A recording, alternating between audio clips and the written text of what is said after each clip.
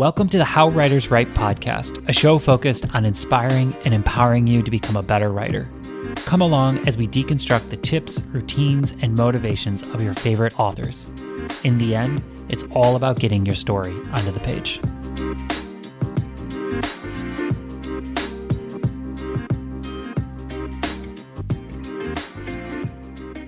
Welcome to Monday Motivation. Another story must begin. For those of you who have listened to this podcast, you know that I absolutely love Les Mis. And I don't mean I just love the book. I love the musical as well. In fact, I love the musical so much that I know every single word to every single song. If you don't believe me, ask my wife, who will tell you the painful truth, because I both love to sing it and I am completely tone deaf. Anyways, one of the reasons why I love Les Mis is the story of Jean Valjean. I discussed the impact the story has had on me on the How Goals Save My Life Monday Motivation episode. It aired the first week of January. I've learned and I continue to learn so much from Valjean. To dive in even deeper, what I really love is Valjean's transformation. The book, as is common for the style, spends dozens and dozens of pages on the passage when Valjean steals the silver from the priest, is caught, is shown grace by the priest, and then ultimately changes his life. But the musical, while different in some ways from the book, it still does this incredible job of summing up Valjean's internal turmoil with the line he sings, "Another story must begin." The point hits home because Valjean realizes he has to change. And in order to change, he needs to end one story and start another. For some of you, just like Jean Valjean, it's time for a new story to begin. At any given time, you are only living a draft of your life story.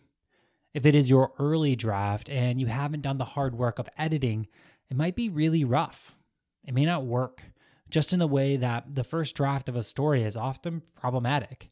Maybe you have some wrong characters in your life, the wrong storyline, dialogue. Maybe there's tension where there shouldn't be. Maybe there's just not the right pacing. But with time and hard work, you can make edits. You can write a new story. In coaching, I'm always asked if people can change. To me, everything I believe about the human condition, about the possibility of people as a species, it rests on the question of whether you can create a new story of your life. My answer is a resounding shout it from the mountaintops, hell yes. The entire platform of How Writers Write is solidly based on this belief. Think about it. As writers, we rip up entire sections of our manuscript. We rebuild characters. I just did this with one of my main characters in the middle of my second rewrite, 300 pages into my manuscript. We do these things because we realize that those extra words, the things that don't work, they just weigh the story down. It keeps the story from being what it wants to be. There's no difference in your life. For some of you, it's time for a new story to begin. Maybe the current version of you is a rough draft. Maybe you've gone through some edits, but to get to where you want to be, you're going to have to rewrite yourself. If that's you, sharpen your pencils and get to work. To wrap this up, let's look at the end of the book. What has happened to Valjean? He goes on and he lives a new life where he's a good man. He cares for those around him. He clothes the poor. He feeds the hungry. Valjean begins a new story.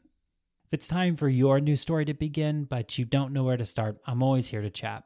Send me a note at brian@howwriterswrite.com. I'd love to hear from you. Thank you again for listening, and I hope you have a wonderful week of writing. Every